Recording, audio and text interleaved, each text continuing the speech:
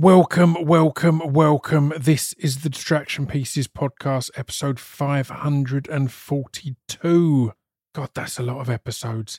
I'm joined today by comedian Bilal Zafar, who I adore. I'm a big fan of him as a streamer. I'm a big fan of him as a comedian. I'm a big fan of him as a podcaster, and we get into all of that.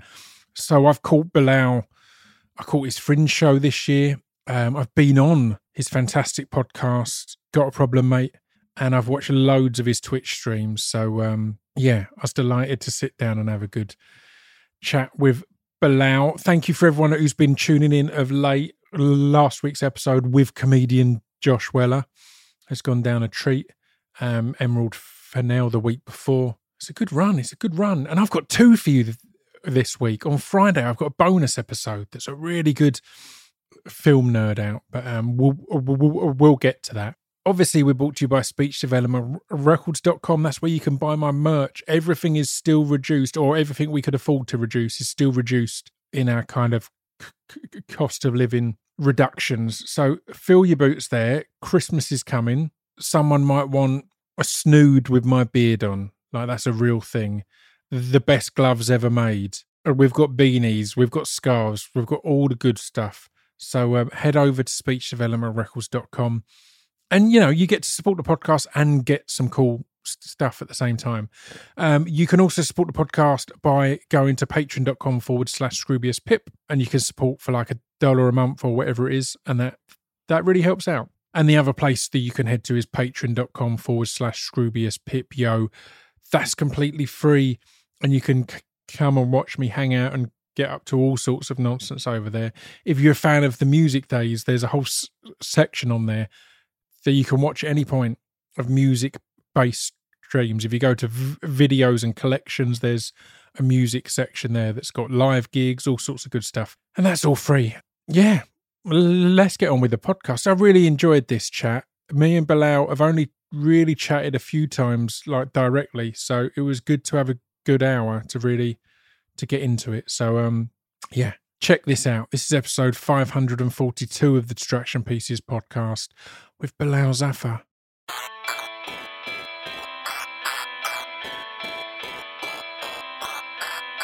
This piece of fiction is the intro to Distraction Pieces. This piece of fiction is the intro to Distraction Pieces. This piece of fiction is the intro to Distraction Pieces. This piece of fiction is the intro to Distraction Pieces.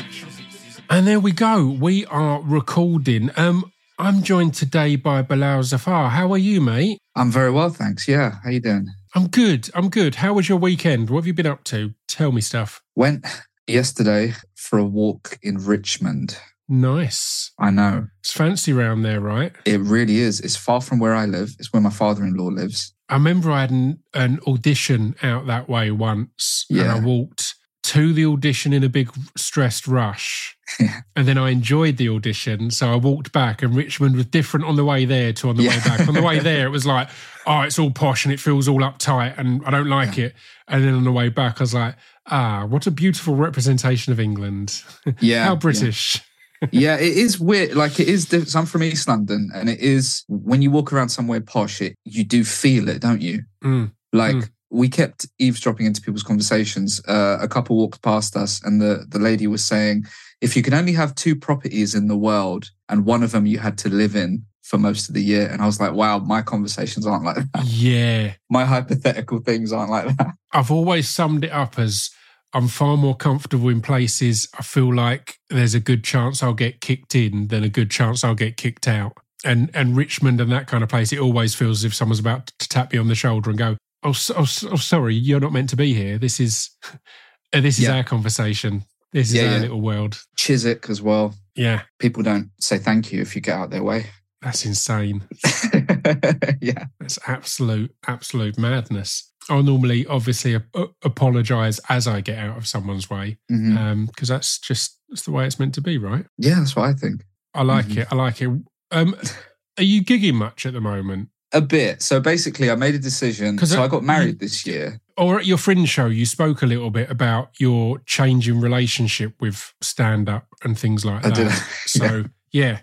Go ahead. You got married this year. Congratulations. Thank you. And it's just different now because like even being away for a month doing the Fringe felt kind of weird. She visited for a week, but even then it just felt kind of bad to be away for that long doing this ridiculous festival. And then like gigging, like a lot of the gigs I get booked for are like in the middle of nowhere. I don't even drive. So getting there can be really difficult. So now I'm being a lot more picky. Yeah. About what I'm doing, and I'm trying to do more like stuff on Twitch. Yeah, because it's hard, man. Like I started doing Twitch in lockdown, like a lot of people.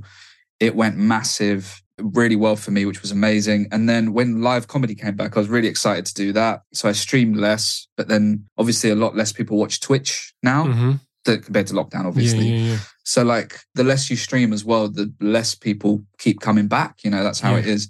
So that all went down. And I was just knackered all the time. Like trying to do streaming and stand-up is really, because you don't realize how tiring streaming is. I guess people that don't do it, it looks easy, but it does actually take it out. Yeah, I completely agree. I'm kind of the most irregular streamer at the moment, but it's been essential for me because I loved it when I was streaming 3, 4, 5 times a week. I really enjoyed it. But it wasn't until I had to have a break from that I was like, oh, that was a lot. And I was doing it a lot because I felt a pressure to, because as you say, if you stop for a bit, people stop, you know, your numbers go down, therefore your income goes down and so on and so forth. Hard. I was like, no, man. Yeah, so trying to find the balance is tricky because I do still love stand-up, but yeah, it's about finding the balance. It's weird, man. Like, so I've been doing comedy for about 10 years since I did my first like open mic thing.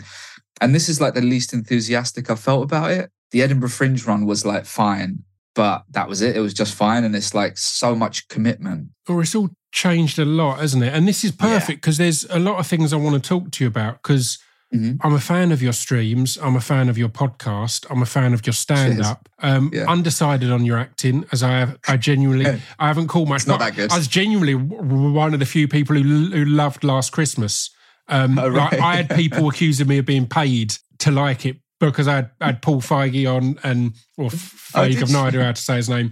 And I genuinely loved it. I watched it in like October at a preview screening and I came out beaming, had the best time. But I didn't know you then, so I can't particularly remember your I saw you somewhere. I just remembered, because I didn't know you at the time. Yeah. But weirdly, you went to a screening of Sick of It, which is the Carl Pilkington sitcom. Yeah. Because I was in that. Yeah. And I was in the episode you saw. Amazing. And so I saw you loved leaving. that as well. You see, it turns out I am a fan of your acting. You've seen but all you're my so stuff. naturalistic. You've just blended in and it's... Yeah, you don't see me. No, I love it.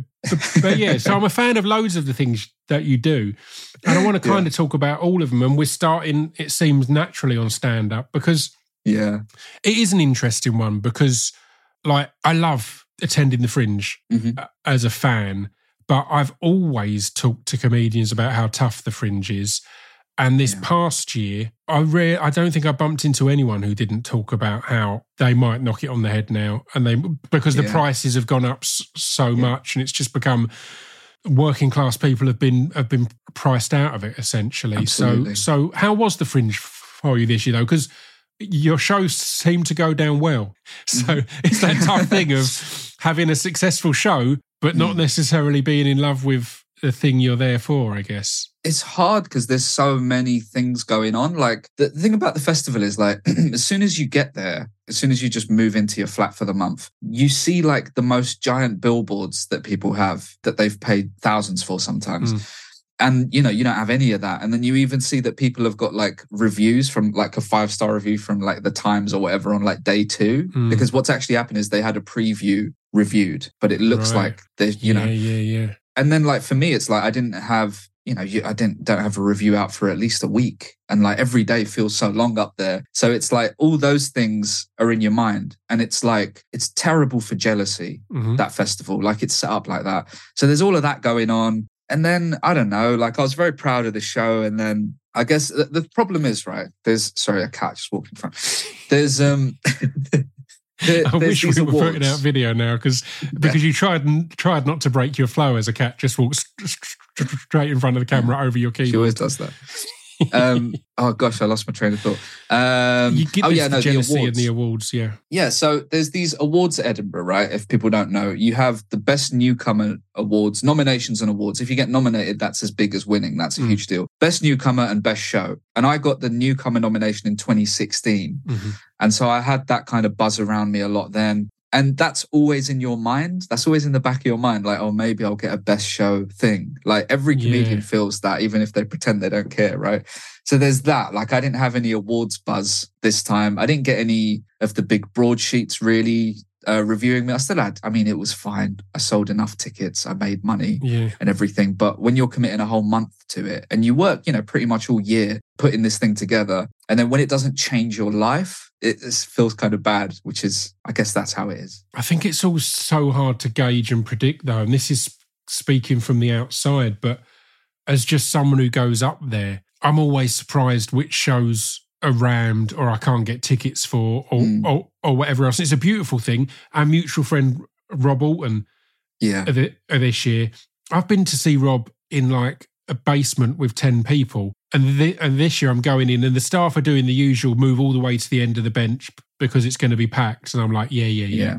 And then it was fucking rammed in there. But he wasn't someone I saw loads of, marketing for or loads of reviews and things. So it's so hit and miss on how things are going to go. And it's random. And as a punter, that disturbs me because I'm really organised and I like to know exactly who I'm going to get to see, how busy it's going to be, all this kind of thing. A little bit of social anxiety there. But as the person actually putting on the event, it's a nightmare. And then as I said, that was always a stress, whereas now the financial element is ramped right up because your accommodation and everything is putting you in a massive hole from the start, right? It's horrible, man. It's horrible. Because even though, like, I'm really lucky because this was my 5th show. So, like, I know my way around the festival a bit. Like, I can make money at the end of it. I've still not been paid the whole amount, by the way. Right. Fringe was in August. Amazing. Yeah.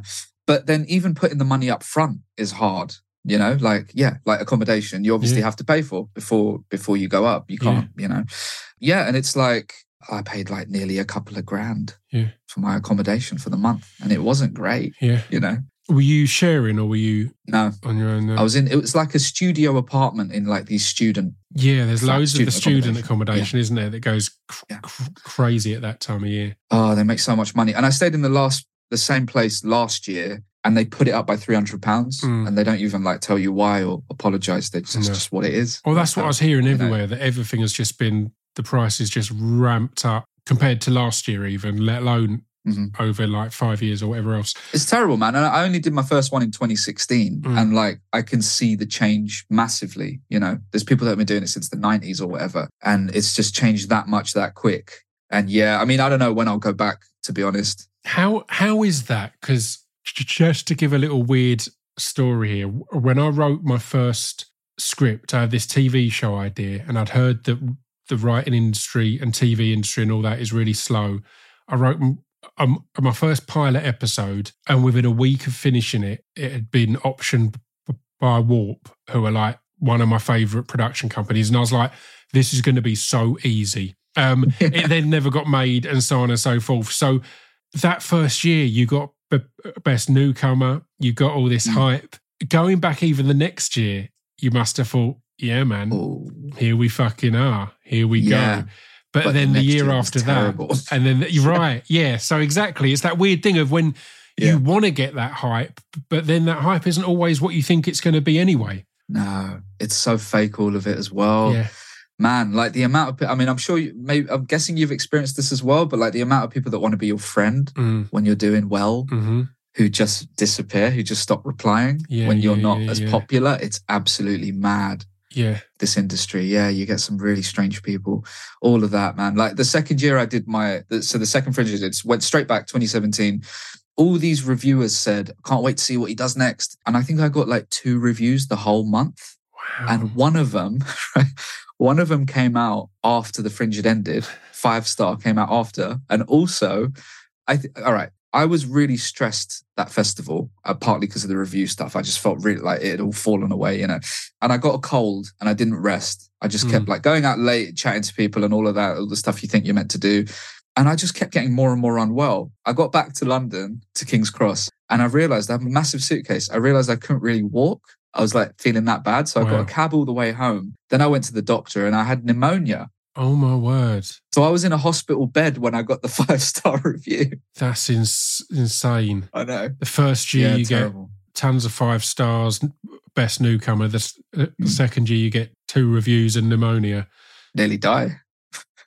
Well, I didn't really, but yeah, really bad. Like I had to be in hospital for a week. That's rough. That's rough. Ridiculous, isn't it? What year was the one? Because I've obviously I came to your show this year, but I also watched the one you've got on YouTube. I really enjoyed that. That was the 2016 one. That was the nominated one. 16 one. And I know you've talked about it in that show and a million times, but can you kind of explain your Twitter handle or what happened on the back of your Twitter handle? Because me and B. Dolan talk all the time how you write something that's political in some way, and it's the one thing you create that you hope isn't timeless. And sadly, it normally ends up being the timeless thing. And this is a thing that kind of happened to you that you'd hope it wouldn't feel relevant now, but it kind of, with the way Twitter and X is, it feels more likely and relevant than ever. So yeah, can you explain that a little bit? So it was, me and my brother like to, I guess, got quite silly humour, right? And like we even used to do stuff where there used to be like a BNP chat room. And we used to go on there and talk and you could pick your name. And I remember once we went on as Biggie and Tupac. So that's our kind of thing, you know, we're just quite silly. And he had a Twitter account, which was kind of anonymous. It was just a football thing he was doing. So you don't see his name or anything.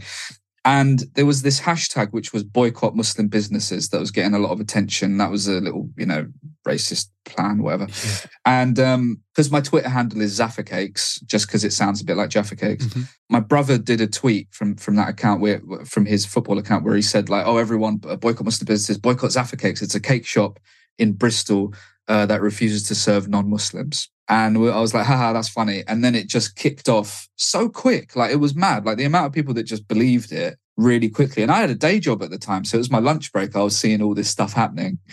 And it kept going and going. I mean, something lovely that happened, which was totally true.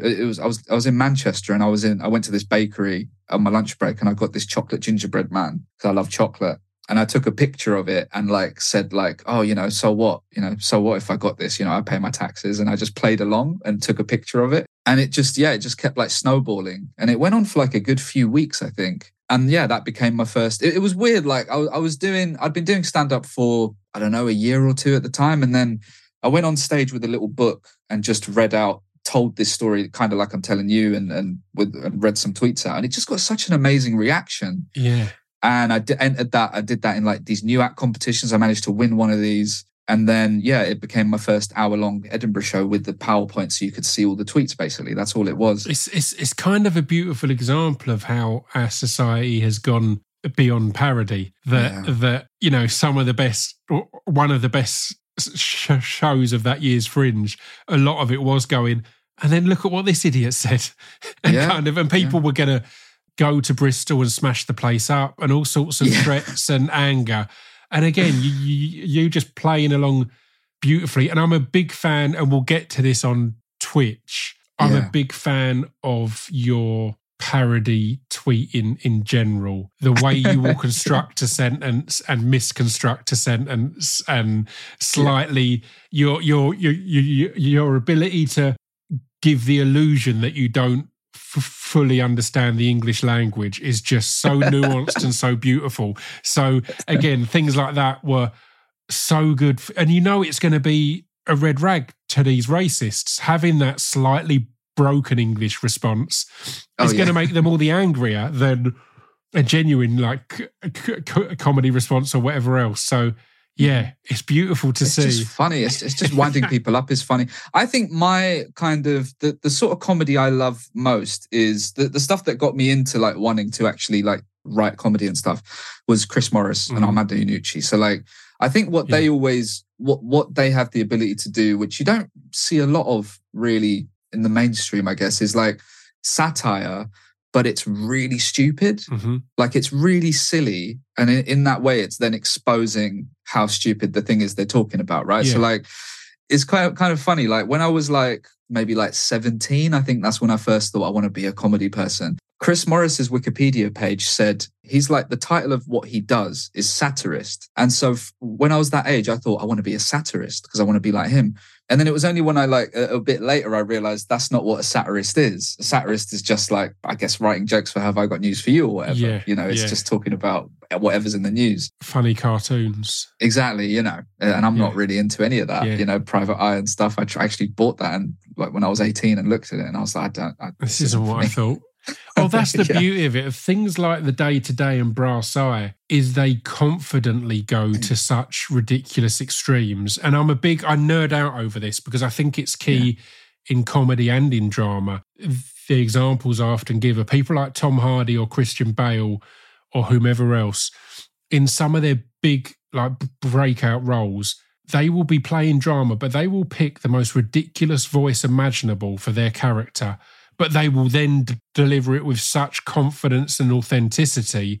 I hadn't even thought about that. You're then like, no, this is perfect. Like Hardy in The Take is going like, you all right, girl, yeah, just doing the silliest kind of East/South London high-pitched voice. But it's so believable because it's done with such conviction. And Christian Bale has done it numerous times as well. And yeah, Chris Morris is the prime example of that. On the Day-to-Day and Brass Eye, he can do the stupidest things in the world, but it's done with that absolute belief. And again, like Armando Iannucci has talked about this, how hard it is, and Charlie Brooker, how hard it is to write satire and parody when the world is so crazy these days. Because so many news shows now feel like an episode of Brass Eye. Like, whereas Brass Eye felt so over the top, it's now, no, that feels completely believable now. It's not even slightly over the top. Like you can't parody Donald Trump. Like no, exactly. You can't. Like I saw this. Trump's the one that fucked it all. Like that. That was the one that's like, no, this is the ultimate. Like you can't do parody now because of Donald Trump's existence. Yeah, this clip of him popped up on Twitter from a few years ago. When some Christian guys are saying, they say to him, they're interviewing him, they say, oh, you're a big like Christian, big Bible guy. They say, could you give us like your favorite verse or whatever? And he says, no, I don't like to talk about that. It's personal. I don't like to talk about it. And they say, are you like an Old Testament or New Testament guy? And he goes, both like equal. Yeah. It's like clearly he just doesn't have a clue. And it's like that is like a sketch in itself. It's Partridge picking the best of the Beatles as his favourite Beatles album. It's exactly that. Exactly, I watched one again. I'm not really on Twitter anymore, but I popped on the other day. I can't remember why I popped on, but someone had just posted a video of him giving like an emotional speech about stuff that had gone on in Puerto Rico. And he spent like a good 10, 20 seconds just enjoying pronouncing the word Puerto Rico. And he goes over it and over it again. Like it's like, this is meant to be and we've got great sympathy for the people in Puerto Rico. And he's just doing this. You're like, this is meant to be a sympathetic speech and you're just enjoying it. Oh, isn't that a funny sounding name? It fucks up a satire. But that appealed to you more and more, I guess, of being silly and playing with that stuff. Yeah, like I say, it's just my favourite humour. And then I thought with the cakes thing, the cake shop, that's what it was doing. It was just really, in a really stupid way, exposing prejudice, right? Yeah. Yeah. And giving them enough rope to hang themselves. Because again, just some of the comments and just ridiculous. But that's all on YouTube and people can watch and enjoy that. Yeah. Well, let's talk on Twitch then, because Twitch has a crossover of this. I got into Twitch during the pandemic as a viewer, and the two people that kind of brought me in were Limmy and David Earl. Yeah. And both of them were going on about how great you are. So nice. it brought me over to you. Tell me about what you started doing on Twitch. And then, like, when it kicked off, or what you wanted to do with it. Like, did you go on thinking, "Here's my vision," or were you like, "Oh, well, no, I can't gig. Let's give this a go." Even at this point, like nothing was kind of going right for me. Like I say, so this was 4 years after the nomination thing. And I was like, it's not happening. Like, I keep getting any TV stuff I got near, like, they're not interested anymore. And I was like, so I didn't have a lot of confidence in stuff. I wanted to do something, you know, like a lot of, I guess, creative people, or just anyone, just wanted to keep themselves busy over lockdown. All my gigs had obviously vanished. And I tried like Instagram Live and stuff, and I just didn't really like it. And Limmy was doing Twitch loads. I didn't really understand it even. And I texted him and said, like, is it good? Should I give it a go? And he said, absolutely. He said, but don't dip your toe in like some people have. He said, absolutely go for it. And he said, heed first. I should get that tattooed on me. Heed first. Right. Because that was the best advice. So I just really like spent a week on like YouTube learning about, you know, OBS and stuff. Is a lot to get your head around at first, isn't it? He did the same for me. He sent me a couple of videos off YouTube, and I just, again, I had exactly that. Because I had a bit of a deadline on it, but because he was starting a new wipe on his Rust server, I had a week to figure out OBS, to get all of this stuff that I don't understand. And again, once you understand, it's dead simple. But yeah, I say this all the time. It really makes me think of when I first started doing a podcast, and people are like, oh, I don't even know what a podcast is. It's like, oh no, but you can. Like, you can know what a podcast. It's really easy. It's not complicated. Yeah. Like, and it's very useful, isn't it? OBS is a very useful thing to know how to use, and it's free. Yeah, so everyone should learn. And then Twitch in general has exactly that people are, I don't know what Twitch is. It's like, all right, well, it's just a kind of TV, except it's all live, and then it can be anything. Like, again, as you've started on there, loads of people in the pandemic started using it for podcasts, for TV shows, and for gaming, which is, you know, what it was primarily made for. So yeah, you kind of you went heed first, and heed first. So I just messed around on there, and then I like football, and I wanted to play FIFA or whatever just for fun, and my PC was really bad at the time, like really crap. And because I didn't do any gaming on it and stuff, so I couldn't get any new games. So I managed to get hold of PES 5, Pro Evolution Soccer 5, which is my favorite. It was my favorite football game, like the first proper one I played when I was like 13, I think. Yeah. And it just occurred to me, like, it just clicked that if you're on screen playing a game, it would be better to be a character kind of in the game. So I decided I should be the manager of the club. Like, basically, right, whenever anyone plays these games, they imagine they are the manager anyway. Like, they're imagining team talks and how stuff would go in the press. I remember and all of that. In my peak period of Champman, yeah, I'd be buying The Sun to look in the sports section to scout players to see who's doing good. I'd be thinking about it while I'm not playing and going, oh, who's doing good, who's scoring a lot in the lower leagues and things like that. Because it was pre-internet, I guess, or mass internet. So yeah, it's completely, and the same on FIFA and all that. You're the manager, right? You're the gaffer. Yeah, and I couldn't believe. I really thought when I did it, I thought a lot of guys would have already done this because it was such an obvious idea in my mind. But then it turned out no one had done it before, and so luckily it was that thing where it was quite unique, and people just got into it really quick. And also, there's the thing of like, it's funny, it's really silly. It's like a weird world where even like Lynchian stuff happens now. But also, there's the thing of the football team that people are invested in. They are invested in the results. And also, this was a time when it properly peaked for me when, do you remember the Premier League season was paused because of COVID? They just paused it mid-season. And suddenly, like, the one thing like we had, which was football, and that was gone.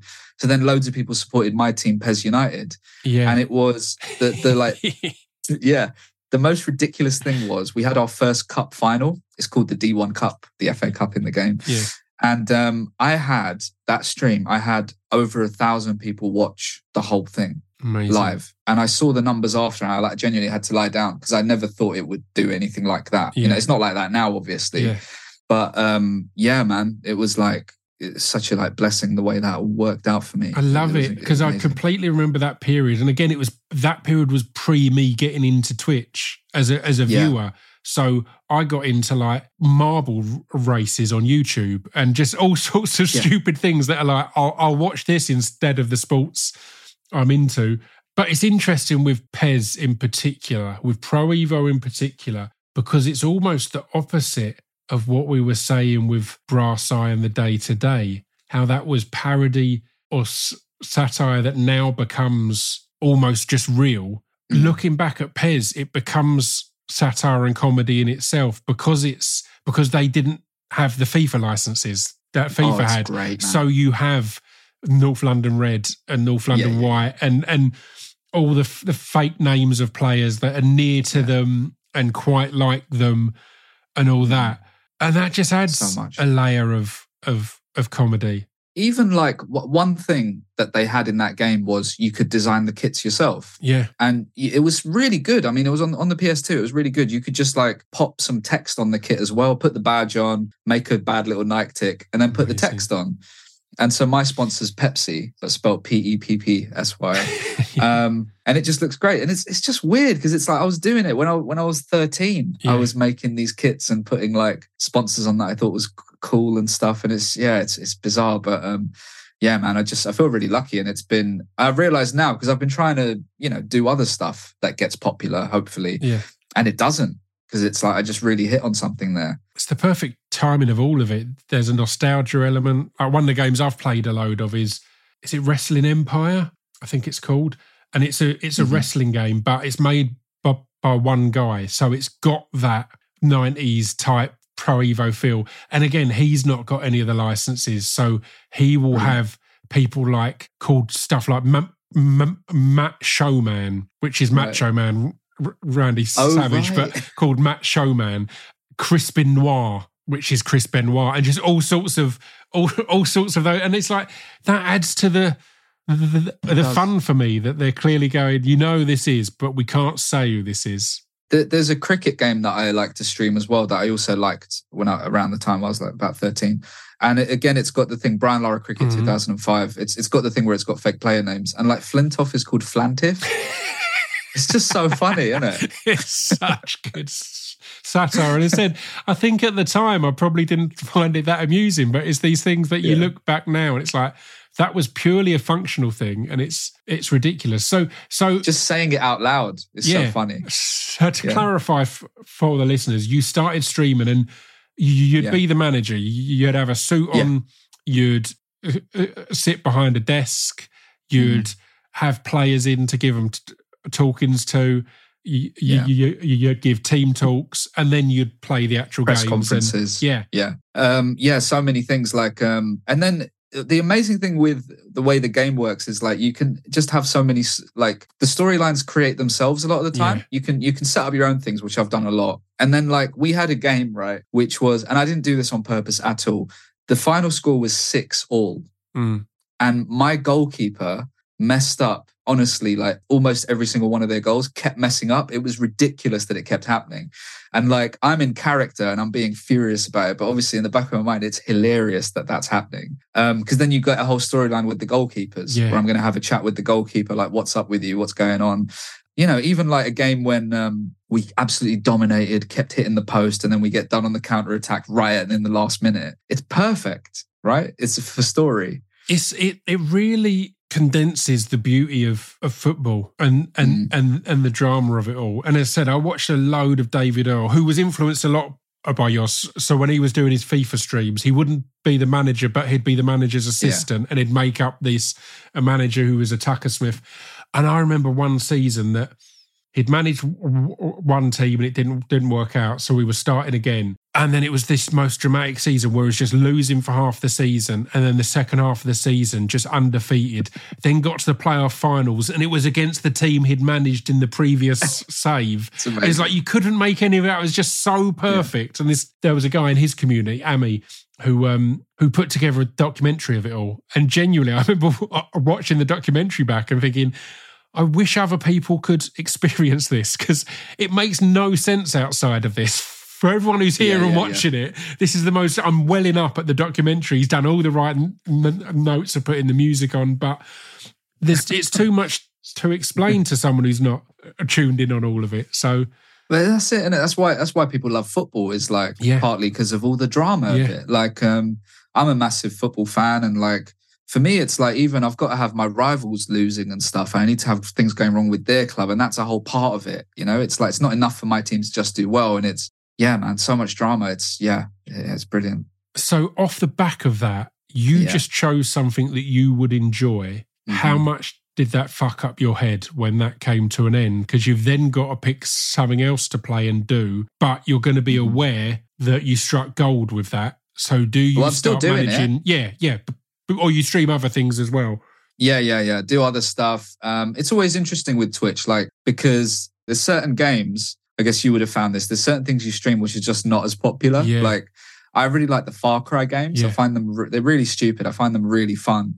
But when I stream those, like, nobody cares. Well, that was no one wants it. The thing on this wrestling game I did a series on that, and I save all the VODs and that so people can go back. Yeah. Again, I've got this illusion that anyone's going to want to go back and watch 30 hours of this storyline of this wrestling game. They do, though. Yeah, it's weird. But They do. I remember that was one of the ones I enjoyed the most. And there was a point, I mean, I have stopped doing it now, I guess, but there was a point I almost stopped because I was like, it's not getting the viewers. But it's like, but I'm enjoying it. So I should do that, right? Rather than go not enjoy something as much that's going to get more viewers in, but it's a balance. It's hard, man. It's always hard when something drops off a bit, isn't it? Like, for me, like, going from having the peak of over 1,000 people watching it live, which I still can't believe, to now, like, it's like just over 100 or maybe max 200 that will watch it live. Yeah. And it is hard. If you look over your Twitch stats, which you can do, and you see the difference in, like, the bar chart, I've not opened up my Twitch stats, but I think it'd break my little heart. Yeah. This isn't of relevance to anyone else, but you've told me a little bit about it in our main interactions is me commenting in your chat. So it's not the best way to actually have discussions, but tell me a bit about the latest Hitman game, because I was proper into the Hitman games, like the original two. I proper loved them. Don't think I've played any since, but I tuned in and saw you playing one, and you were saying it's really fucking... You got to do it. Yeah. Okay, so basically, what you got to do first is you got to get the latest Hitman and just play through all the game first, I think, just to get, used to it. And then this new one is called Freelancer. The thing about Hitman is the levels are so massive. It's incredible. Yeah. Like, you wouldn't believe it's the same level sometimes because there's so many parts to it. And then there's, like, kitchens. And then, like, there's even this level where it's really cool. You go through, you can actually follow a chef, right? Who's, I guess, not really a chef. They put this code in, they go through this secret door, and then there's all this, like, secret, like, weird military bit, which you can go into. It's absolutely mad. I love it. So Freelancer it gives you, like, a certain amount of targets, like 3 different locations and all these targets. And then when you've taken them all out, on the final one, you've got to bring down the syndicate. So there's, like, 4 people it potentially is. And you can either kill all of them, which is, like, risky, or you can, like, try and figure out who it is, or you can do a thing where if you kill one, you get their phone and you can set a meeting point for the rest of them to come to. Amazing. And then you can take them all out. But then also they've usually got bodyguards with them who've got silent pistols who'll just headshot you immediately. Yeah. So it's like, there's just so many things. And, like, I just think it's the perfect game to stream because everyone does it their own way. Like, because I'm not patient. So I'll try and be, like, all stealthy, and then I just won't. I'll just, like, shoot everyone if I can. I'm stealthy because I'm not good. So it's like if I go in and get in a ruck, I'm not good. I'm all right at shooting in games, but I much prefer to be a long way away with a sniper rifle or sneaking up. Well, it's on not someone. designed for that either. Like, you're not supposed to get into a shootout, really. So it's a little realistic in that way. Yeah, there's just so much, man. And then there's the costumes you put on to get into certain places, all of that stuff. I just love it so much, man. It's such I think it's brilliant. The Freelancer one in particular. Yeah. Because it's infinite, right? They just keep making these new little levels, and it gets harder as you go, and it gets really hard. Yeah.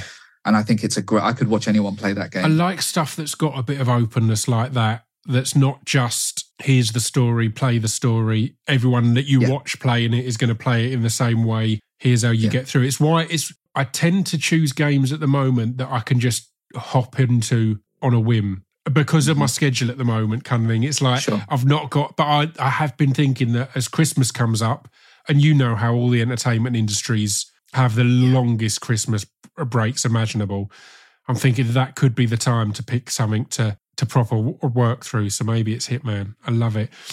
Well, yeah, definitely, man. Another thing I want to talk to you about is podcasting, because I came on your podcast, Got a Problem, Mate, with the hilarious Joey Page. Yeah. How did that come about, and how are you finding it? Because you guys have got, like, a slick studio and all sorts. It's it's good. Yeah, cheers. Well, thanks for coming on. Yeah, like we wanted to do something for a while, and the company that I do it with, I was talking to them for a bit, and then it's just an excuse for me and Joey to mess around really with a guest. Yeah. What we're trying to do, because so many comedy podcasts have just other comedians on, and obviously for the most part it's other comics, that's who we know. But we're trying to get people like yourself, and like we had a food critic on. I want to get film directors on. Yeah. I might even be getting someone from the reality show Married at First Sight, which I don't know if you know about that, but I'd love to talk to someone about how that world works and like, how much of it is real, and there's so much, right? So just stuff we're interested in. And, so we got the camera set up as well. We're very lucky. We've got a great team that help us, and we're putting it, like, since we started, we've put them out every single week. So it's like, it's not massive yet, but I'm hoping it's sort of building slowly. And then in a sort of year or two, if it has a big audience, that would massively help mine and Joey's careers as well, like in terms of selling tickets and stuff. So it's that really. It's like you kind of got to do it. It is saturated though, man. It's really interesting though, because I think like it's the way you make it all work, because Twitch is a prime example of that. Like a B. Dolan, who I've mentioned a few times, I think, is a good friend of mine, a rapper I've known for years. He got into Twitch before me, but then he's got into our little community and all that kind of thing. He came over and toured for the first time since the pandemic and since he had this big spinal surgery. Yeah. And there was a remarkable increase in ticket sales that was Twitch-based. Wow. It had made a difference. And it's finding those things that you do in the pandemic or whenever to keep making ends meet, because all of these industries, the money's being ripped out of them, or the money that goes to the artists is being ripped out of them. So again, I think it's always good to find these examples of ways that you can do something to bring a little bit of money in at the time, but that will also go on to inform your actual job, your day job, will influence ticket sales or whatever else.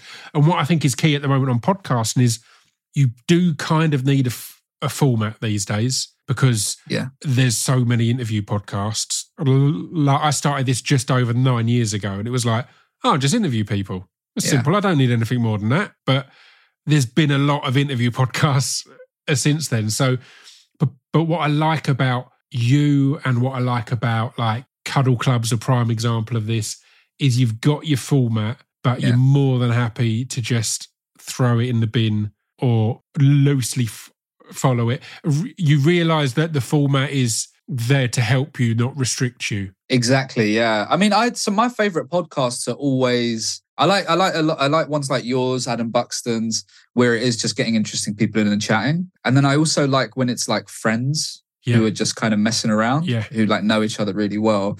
And so there are some podcasts that I do feel like get restricted by a format where it's like, and now we're doing this and now this. And it's like, no, I like it to be loose. So we're trying to, like, I guess have both of that. I mean, it does help. Like, it's just an extra thing. Like I don't care about the format, but Joey does. Yeah. And that's a thing to argue about. That's the perfect combination, isn't it? Sorry, I've got a cat playing with a bag.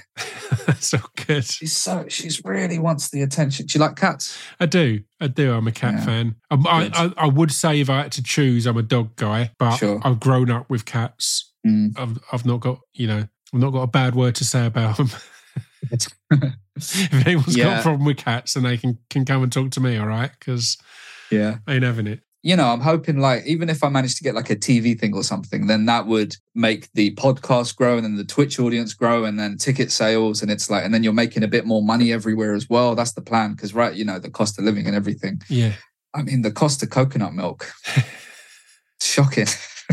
The cost of everything is shocking. It's outrageous. Man. I just got married as well. And it's like, it feels really tough. So, I'm hoping some things will click. Yeah. How are you finding that married life? Because it's a mad time. There's loads of pressures, and you're in like 3 or 4 really unreliable industries. Yeah, like Twitch, comedy, podcasting, acting. If you were to list the ones that it's hard to get insurance when you're in those industries, they're all on there. So yeah. It's ridiculous, isn't it? And like, it's been really tough this year because like my wife's got endometriosis, which is a thing that a lot of women suffer from, which men don't know anything about. Yeah. because nobody cares, right? So, everyone should like Google it. So she has these pain flare-ups. So she had to like leave her job as well and change. Well, she had to change to part-time, and that's put a lot of pressure on us as well. Yeah. And it's just been, and I want like, I guess, I don't know if it's old-fashioned, but I want to be in a position where I'm providing. Yeah. And she can kind of, have a big break from work if she wants, or do whatever. And so it's been bad this year, man. It's felt really bad. I've had a couple of things. Like I got an acting job this year. I can say like there's a sitcom Kat Sadler wrote called Such Brave Girls, which is out soon. And I'm allowed to say, and I won't. I guess I won't say what I play in it, but it's quite a cool little part. I'm excited to see that. Weirdly, I've just been sent preview links of it from the PR people, and I've been reading about it recently. It sounds fantastic. Yeah, so I got that little job, and as you know, like acting can pay quite well. I just did a little corporate gig, which was horrible and ruined my confidence, but I got good money, so it's fine. Yeah. So I had these couple of things that helped, but it's like, it's just been mad, like, because I was used to more things happening. Yeah, I guess more like things that would pay quite well, and it just slowed down. It's just like I just wasn't getting anything for a while, and it just felt like I had to keep telling my wife like things will happen, it will be fine, but it's been a little bit scary. So I hope that I feel like I'm being sensible and doing the right things, and I hope that if things could take off for me, it'd be quite nice, Yeah, that'd be handy, right? Yeah. I want to quickly loop back just for the listener to endometriosis, because as said, yes, people should go and read up on it, but they fucking won't. I did a podcast on it with my mate Amy Ballman, and I can't remember if it was on Distraction Pieces or on her podcast, Mum and Mama. I think it was on Mum and Mama, which is her podcast. So go, while you're listening now, search Mum and Mama Scroobius Pip, and there'll be an episode on that subject. Because, you're right, there's so many things. And she was even like, she got it and was like, why didn't I know anything about this? And then spoke to other mates who'd gone through it, had it, all these things. She's like, why aren't I more clued up on this? And then when she got it, I was talking to my mum, and my mum was like, well, I had that at one point and had a mild version of it. But again, there's these things that are so common, but just not known about because it's women who get them. It's how medicine was for so long, and hopefully it's changing now. But it's still a long way off. There's so much stuff that, because it was a women's thing, it's just not talked about, or it wasn't researched enough, all sorts of things. So, I'm going to just move this bag away from the cat, all right? You go. One sec, I'm sorry. I'm worried it is going to pick up on the thing. You go ahead. One sec. Oh, you got her. Okay, thank you. She's going to scratch on the door. Like, I don't know. Can you play with her? Yeah, she's just a bit longer. She doesn't like being shut out. That's the problem. She wants to know what you're doing. She wants the option. You can leave that in if you want. I don't know if you got that conversation. No, that's gold. But no, it's been terrible. And to explain to people what it's like, basically, even like ibuprofen or whatever, it helps a little bit. The main thing that helps her out when she has a pain flare up is hot water bottle that she just puts like on a sort of, chest between her legs, and that will help. So sometimes if people that watch me on Twitch, when I'm streaming, if I do a be right back screen, it might be because I've gone to fill a hot water bottle because I've got a text, because it's really bad. And the NHS, obviously, horrible right now, trying to get anything done. Yeah. They're overwhelmed. So it's just been, it's been a bit of a nightmare. But, I guess every sort of married couple goes through difficult times, Yeah, of course. And it's such a tough one because of the lack of help and guidance. I know my mate Amy felt like she had to kind of go through it for ages before the NHS said, all right, well, we'll do this. And then even then it was a waiting list for a long time. She's just recovered from a big operation. All relating to it all, but it was ages. But you could get in your own head about it, but it does often feel like it's the NHS going, oh, it's women's stuff. It's the cliche.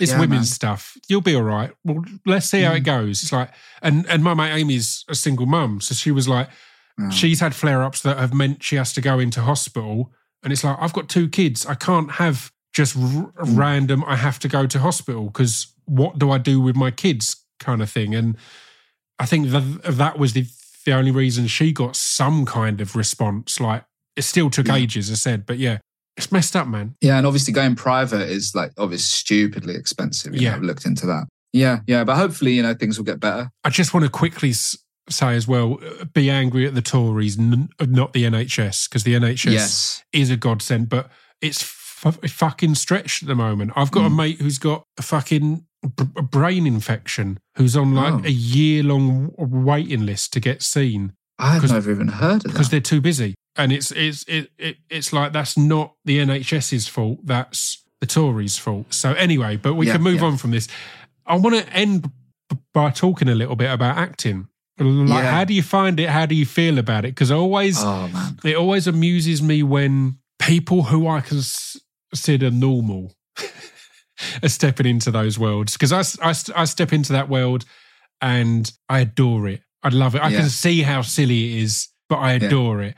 Can't remember. No, I was talking to Josh Weller recently and I was asking him, because Josh Weller is really someone that sees the ridiculousness in the world. And I was like, oh, wow, he's moving into acting now. I was like, there's so much for you to see. And I wanted to check if it makes him angry, if it amuses him, if it puts him off. As said, for me, I'm one that goes, I fucking adore this.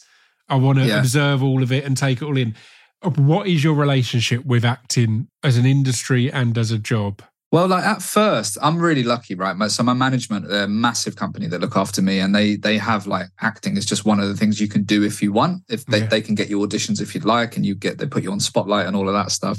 You still have to pay for it, but And like at first, I was like really half-heartedly doing it, like just reading the lines. Not really. I don't know. I think it was a bit of an imposter syndrome thing where it felt like this isn't, but I'll give it a go. Yeah. And then now it's like. It's dumb that I was doing that because I love actors. I love I love movies. Like I'm a massive film fan. I want to get into all of that as well. We've talked about that, haven't we? Yeah. And it was one thing that I was watching. So I watched Succession. I love it. And I saw this Brian Cox interview where he said it was something like, "There's no such thing as small parts, only less lines." Right. Yeah. And I was like, I've never looked at it like that. Whenever I audition, it's like a guy who's saying two things. I just think, all right, well, it doesn't really matter. But now it's like I take it a lot more seriously. And I'm like, no, of course, that's very important. So like now I've really put the work in, and like this little acting job I got on Such Brave Girls, that's more lines than I've ever had in anything like professional. Like I think I had like 11 lines in a scene, which is a lot to learn if you're not used to it. Yeah, it really is. So I take it very seriously. I'd love to be in some serious stuff. I imagine that'd be really fun. Yeah, yeah. Being in like a serious drama. Yeah. As great as sitcoms and things are. I mean, even like, it's weird, man. Even though like that film Last Christmas you mentioned, even though I'm in it for seconds, I'm in 3 scenes for like, I don't know, less than a minute, whatever. But just being part of that is absolutely mad. The level of production on it. I've taken into acting the same view I took into working in HMV, right? Yeah. If I've got to be there, and this is kind of, again, I hate to say this because it's what the Tories want, but my thought is if I've got to be there for 8 hours, if I'm working, it's more interesting. Yeah. Do you know what I mean? If I'm busying myself, it goes quicker, it's more interesting. And I feel that with small roles, it's like, cool, well, I'm only on for a couple of days, but it's really fun to find the character and do your research and really build a character rather than just turn up and have 2 days of saying your lines. Really find that character. And again, the simple thing I always talk about is everyone is the lead character from their perspective. Like, you know that when you're on a bus and you've got some music on headphones, you're in a film. You're in a film scene and it's all dramatic. You're just a dude sitting on a bus. There's nothing going on there. But because of music, because of this, it's this big dramatic thing. And I think that's key in acting, because your character hasn't only got a couple of lines in this. Got a That's life. part of there's so much more going on. They've said a couple of lines in that moment, but there's loads there. And I just think it's far more interesting to kind of play about with that. I guess it's okay to say because they're promoting the show, but in this thing I play a vicar. Yeah. And I even went on YouTube and like looked up stuff about vicars and even how you become a vicar. Love it. And like loads of stuff and like talks and stuff just to see like what they would be like so I could do my best possible job. And it's like, yeah, it's good, man. It's good to take something seriously like that. And like I never used to even think about who the guy is. I just thought, well, it's a line in a thing. This is just us nerding out now, but But one of the best things I got from an acting class I did was taking your character for a walk. And it sounds so stupid, but just going out for a walk and in your mind being in character and being that character. And it's so amazing what you realise and what you get, because you're trying to... this was a movement class, and it's the thing that they're trying to train is that Scroobius Pip has a load of mannerisms and natural small things, the way he stands or sits, that you might not want your character to have. So we need to try and get the movement and natural things out. And I remember I was doing this thing in Canada, and the guy I was playing was ex-forces. And this was during the pandemic, so I'd done so much walking around the small area my Airbnb was in because I was in isolation.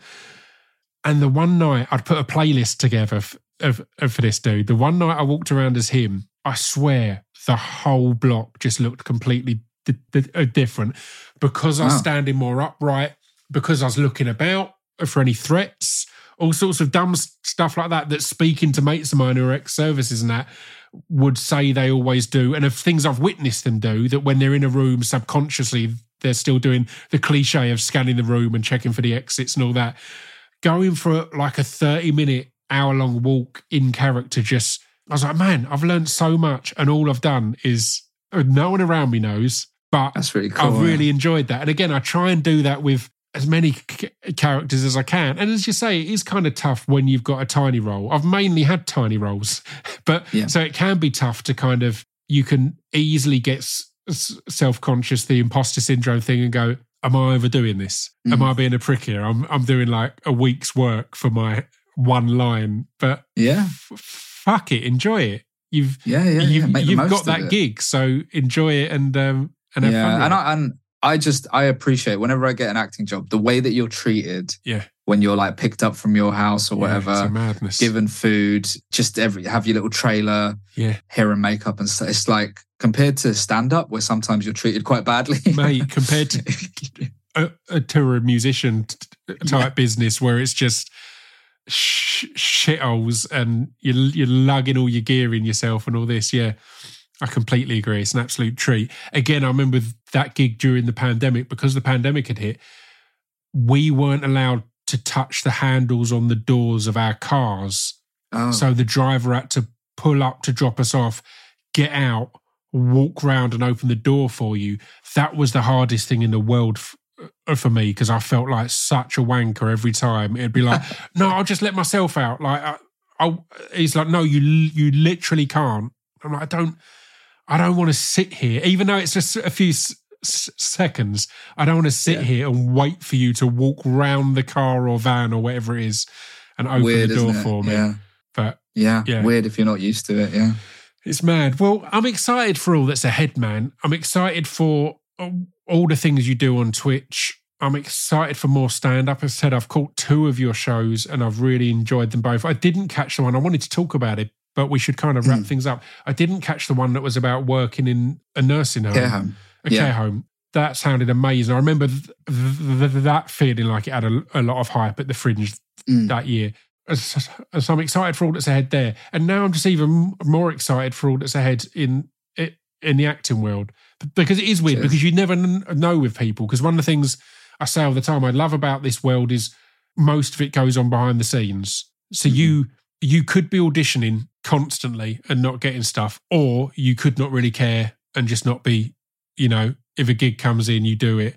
So I'm always excited when someone's like, no, I'm into it. Like, this is dope. I really like it. This is good fun. I do my absolute best now. I didn't used to. I really try hard and take my time over it and learn it all properly as well, the best I can. I didn't used to do that. Yeah, I think it's such a great opportunity. Yeah. It's mad, isn't it? It's a fun playground. Well, I appreciate you taking the time, man. It's been a pleasure. I'm going to let you go and give your wife and cat the appropriate amount of attention. It's up to you how you divide that attention.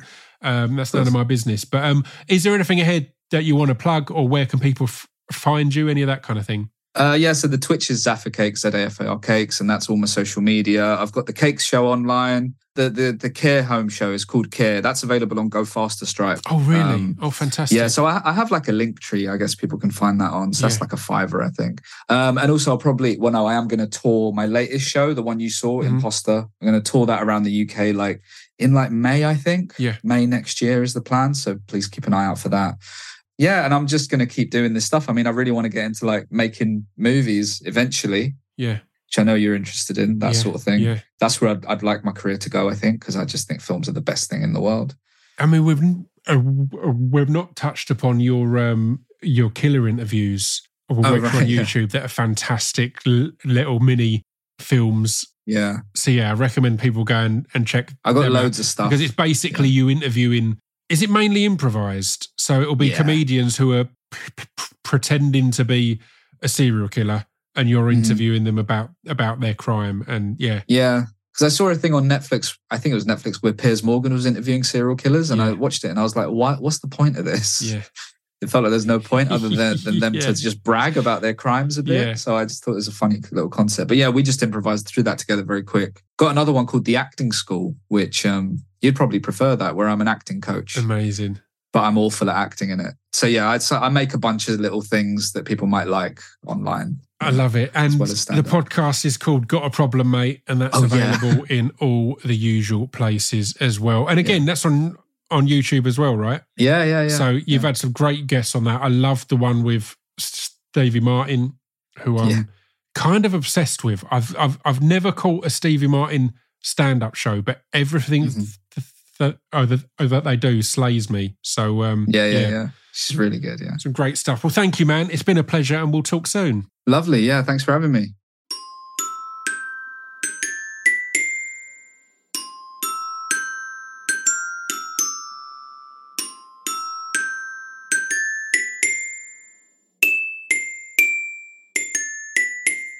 You've been listening to Scroobius Pip's Distraction Pieces. There we go. I told you Bilal was a good guy. I really enjoyed that. He's wonderful. As I said, there's going to be a bonus episode on Friday.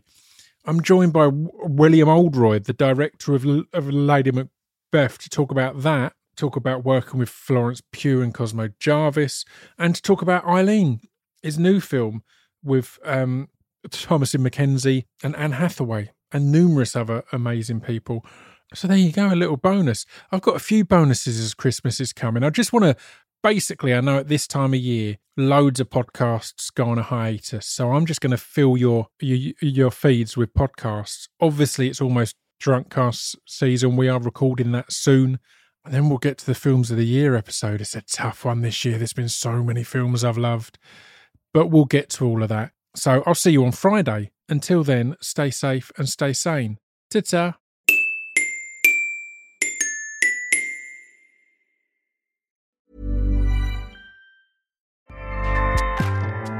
Acast powers the world's best podcasts. Here's a show that we recommend.